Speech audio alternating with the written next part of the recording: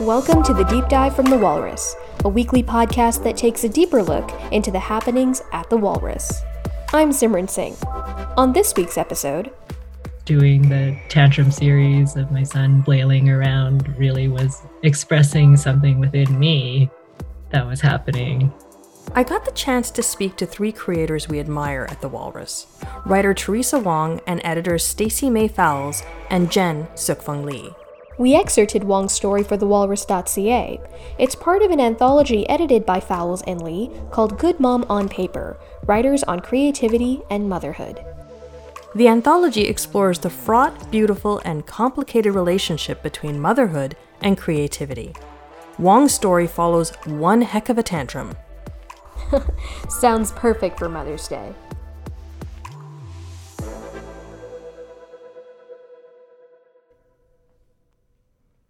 This isn't your first collaboration. Why do you keep working together?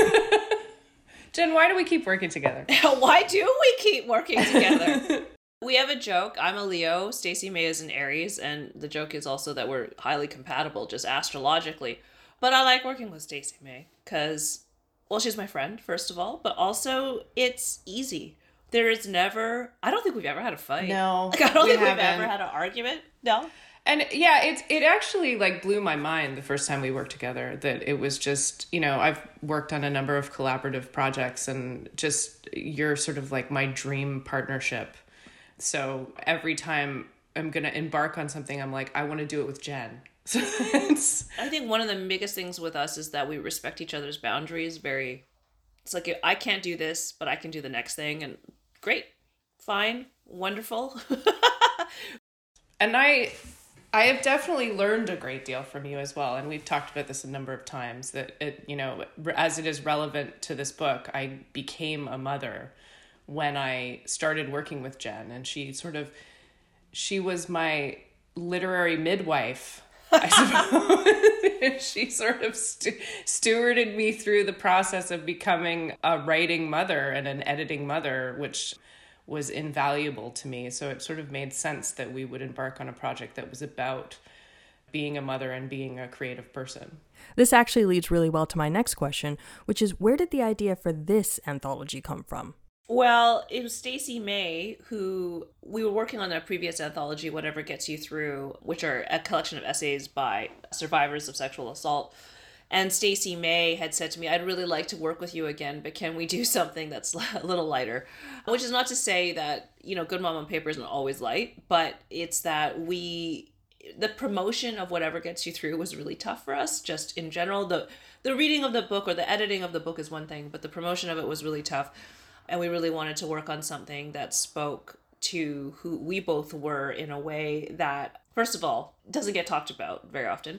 And second of all, that we could sort of get into in a way that felt really joyous. Because we really wanted to work together and feel joy. That was part of it. Not that we don't feel joy anyway, because we do. We make a lot of jokes, but we wanted the book to feel like a celebration of something, and a celebration of the way that we work and the kind of friendship that we have too. Yeah, and I feel like there was, as we say in the introduction, there was a frustration that happened when we were promoting that book, as the apparatus of literary promotion is not very accommodating to somebody with a child. And at the time, I had a very young child, and I didn't know how to navigate it, and I didn't know how to set up boundaries, and I didn't know how to ask for what I needed. And I felt sort of like, if I did ask for what I needed, would people be saying I was difficult? Or, that was kind of my feeling at the time. So I think that these sort of smaller conversations that me and Jen were having grew into this idea to sort of reveal the invisible and those particular struggles of what it means to be a parent and have an artistic career. So I'm going to ask you this question first and then give Teresa a chance to answer. But Stacey May, Jen, what kind of direction did you give your writers? Almost nothing. Really? No, but that's true. I think did we even have length guidelines? We might have. We did. I mean, what me and Jen like to say is that we like to get out of the way because, we choose the people that we work with based on the pitches we get, and then we just give them the freedom to explore the idea that they've talked about. Yeah, and a lot of times, quite a few times, the essay becomes something quite different from what the initial pitch is. And that's fine too, because like as Stacey May just said, we like to get out of the way, but we like to make space for the creativity to evolve in however it is that it needs to evolve. And we both know that we've both started projects that end up being something quite different from what we imagined. So I would say if you asked any of the contributors, they'd say, oh, they didn't tell us anything. Well, and maybe that's sort of a further rebellion against the system, right? This idea that, you know, you pitch an article to somebody and it has to be fully formed. And I don't know, I find that when I'm writing, the exploration is what forms the idea, right? So giving writers this freedom can often produce something so much more spectacular. Same question, Teresa? I think it was just anything about creativity and motherhood, or writing and motherhood. And it was fairly open. When Stacey May had reached out, I actually asked her, because I'm a cartoonist and graphic memoirist, whether they'd be open to something with illustrations. And she said, yeah, if there's something that you'd like to do along that line, then we'd be happy to look at it. Yeah, so it really felt like sky was the limit, but, you know, within that theme of creativity and motherhood. And so I thought, well, okay, this whole year since March of 2020 has been a big write-off in terms of productivity, creativity. You know, I was homeschooling 3 kids. Everything was just a mess. And I thought, okay, well, if I do one thing this year, I'm going to write this thing and send it off and see what happens. And so they liked my submission, and I'm glad, because it kind of really felt like I was getting back into being a writer again after being kind of everything else, you know, like a teacher and a mom and a home dentist. Like I kept having to pull my children's teeth. Like, so in the first year of like quarantining, we called them quaranteeth, I pulled like 12 teeth. My kids are all elementary school age, so that's the time you lose teeth. And that kind of thing, where it's like motherhood and life kind of took over everything, and there was no time for reading or writing. And just to reassure our listeners who might get the wrong idea, these were already loose teeth, right? Yeah, no, not just... No, not just random teeth. They were all wiggly and all wiggly enough for me to pull with a couple of tugs. So we'll be right back. How do you deter someone with laws that they don't think exist? I'm Brett Popplewell, and that question lingered with me after a national security expert gave me her analysis of what she saw going on in Ottawa last month. I spent much of the occupation reporting on a singular story for The Walrus that I hoped would make sense of what was actually on the street after it was gone. In the course of putting my story together, I spoke to protesters and residents, went in and out of what the police had called the red zone multiple times, and spent a lot of time on the phone. The story was fact-checked by what I believe is the best team of fact-checkers in the country. It took them time to verify every word, and you can support their work and mine by subscribing to The Walrus at thewalrus.ca/subscribe.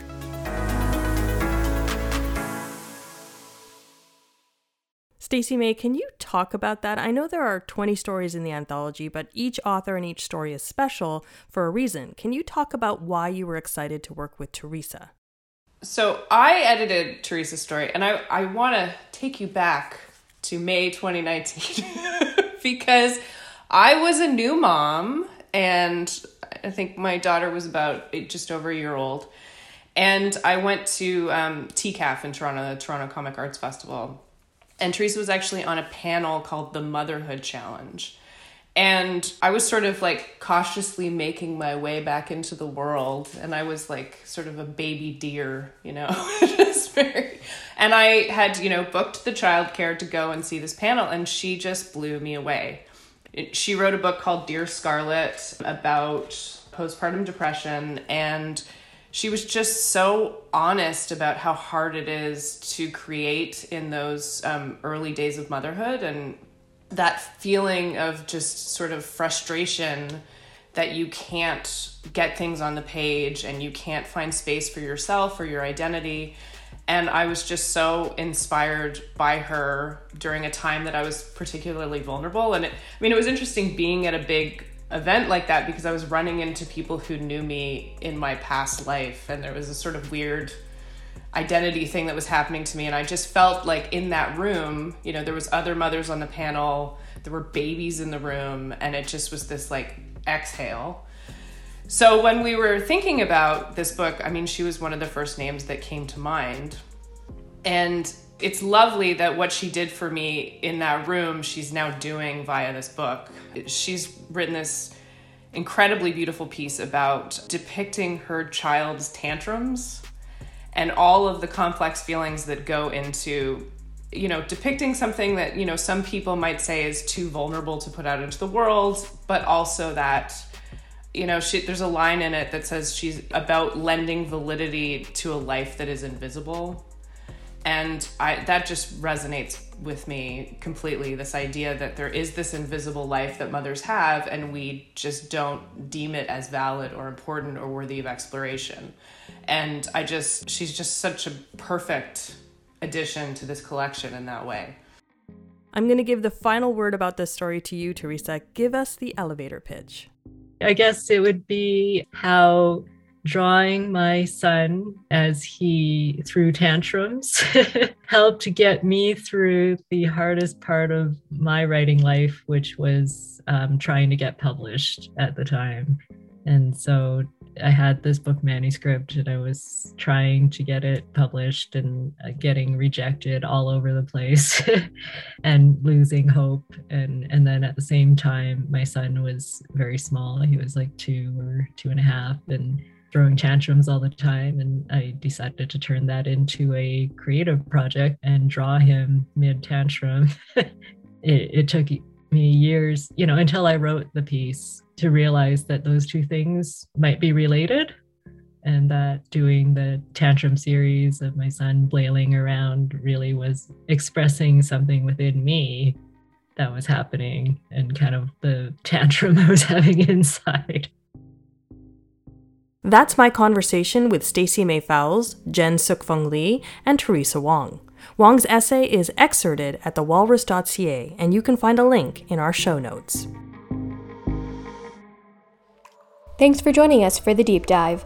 It was produced by myself and Angela Mystery, who also edited the episode. Thanks so much to Stacey May Fowles, Jen Suk-Fung Lee, and Teresa Wong for joining us this week. Music for this podcast is provided by Audio Jungle. Our theme song is this podcast theme by In Plus Music. Additional music is Stay Cool by Loops Lab, Inspired, Umbrella, and Investigations, all by David McLeod. Don't forget to subscribe to The Deep Dive from The Walrus on Apple Podcasts, Spotify, or wherever you get your podcasts.